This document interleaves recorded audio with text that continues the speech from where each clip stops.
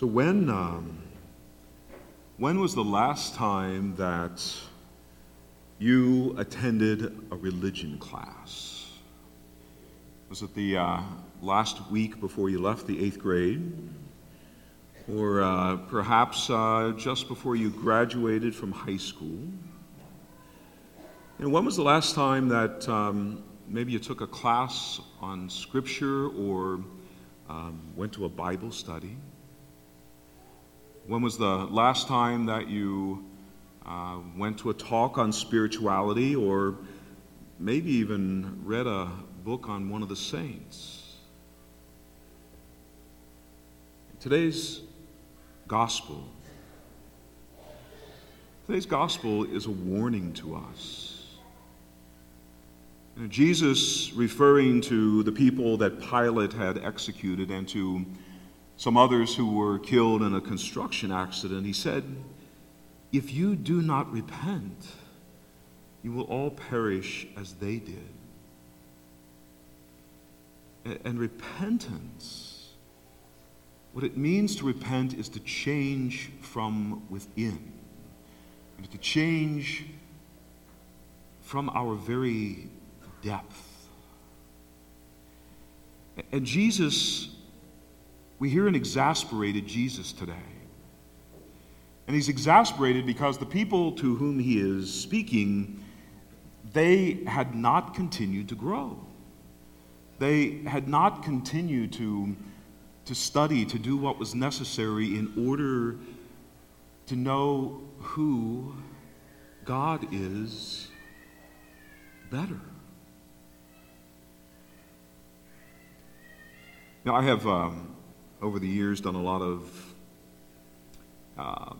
classes or offerings on various things, church history. One year I did something on, I can't even think of the word, apologetics.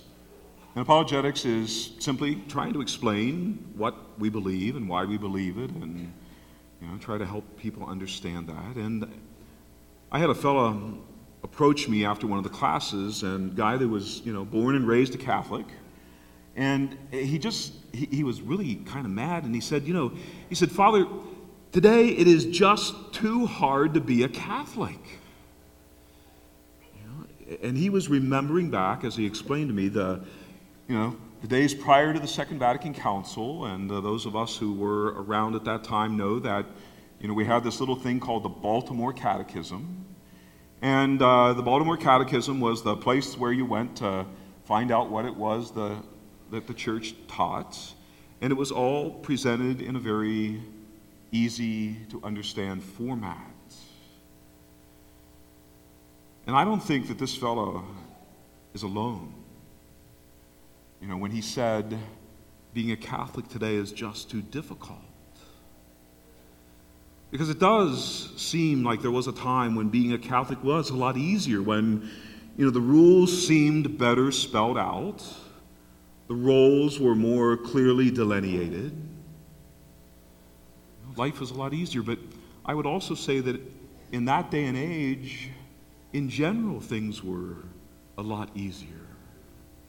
It seemed that people were not at one another's throats politically. It seemed that people understood the goodness of God and life. And you didn't really need too many rules and regulations because people understood that they were, that was the best way to live with one another. Well, being a member of this church of ours is about taking a spiritual journey. It is about growing in a relationship with our God. And when it comes to learning about God, the journey, it doesn't have an end to it until we get to heaven.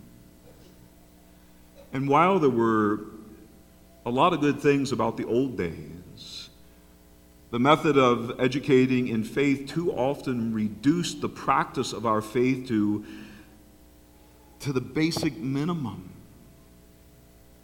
Keeping the fast, going to the Stations of the Cross, supporting the church, the parish. getting to Mass on time on Sundays and holy days. And we took comfort in fulfilling the rules. But simply keeping the rules is not going to gain us salvation. Only a real sense of repentance, only a real sense of understanding where we are in relationship to the God in whom we believe, and in doing the things that we must do to clean up our lives so that we can have a good and holy relationship with not only God, but with one another. Jesus faced people who believed that those who were killed died as a result of not keeping the rules. As if their deaths were their own fault. And he is a bit undone about this today. He's finished with this attitude. And he's making very clear to his audience that unless they reformed their lives, in other words, unless they began to take a different approach to their faith, that they would meet the same end. And Lent, the season that we find ourselves in, it challenges us to examine our approach to God. And to come to know God better implies that we are asking questions, that we are doing what we need to do to learn more about God, to study, to attend things that help us to do that. Luke today gives us a story, or this story, because his readers, way back when, in the good old days, were content with what they knew about God. And the words of Jesus are a warning that if we ever let ourselves believe that we need to do no more, that we need to learn no more, then our deaths might be as meaningless as those to whom Jesus refers. We have to work on continually reforming our lives. And that means continually learning, continually examining, continually looking deeper. Luke today gives us the parable about the fig tree. And we hear that the owner had grown tired of the tree not bearing fruit. But when begged by the vine dresser, the tree is given a little more time to come around, a little more time to change, a little more time to bear that good fruit. And with just a little more tilling, a little more pruning, a little more fertilizing. Are we doing the same things for our faith? And we need to be very careful. We need to be watching our available time. Those who we're told about died in the gospel, they were expected home for dinner. Nobody thought that they would meet their end at that moment.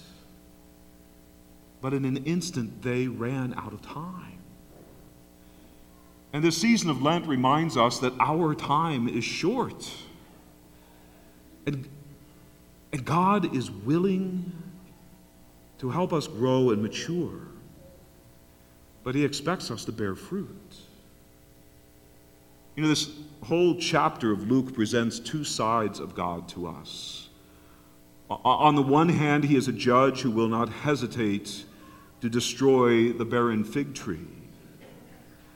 But on the other hand, he is a God of grace. The Father will help us grow, but God remains the judge who has very high expectations of us. And the reformation of which Jesus speaks demands that we ask and we re-ask who God is. And it means that we must also be making a critical assessment of our lives and our journey towards God. We have time to grow, but how much time do we have? And how might we till around the tree that is our life? How might we, do that cultivation that helps us to learn more who this God is of ours and how much He loves us and how much He wants for us to know His mercy, how much He wants for us to know Him. Be careful of the time. It can get away from us very easily and very quickly. Let us, get down to perhaps a different kind of focus in what we have left of Lent, and at least begin to do some studying and to do some, appraisal of our lives, and to begin to listen more intently and learn more about those who have been on this journey, the saints, and how they did what God expected of them and rest gloriously in heaven this day. We have to not allow ourselves to be satisfied. We're called to grow and mature and to bear fruit for God.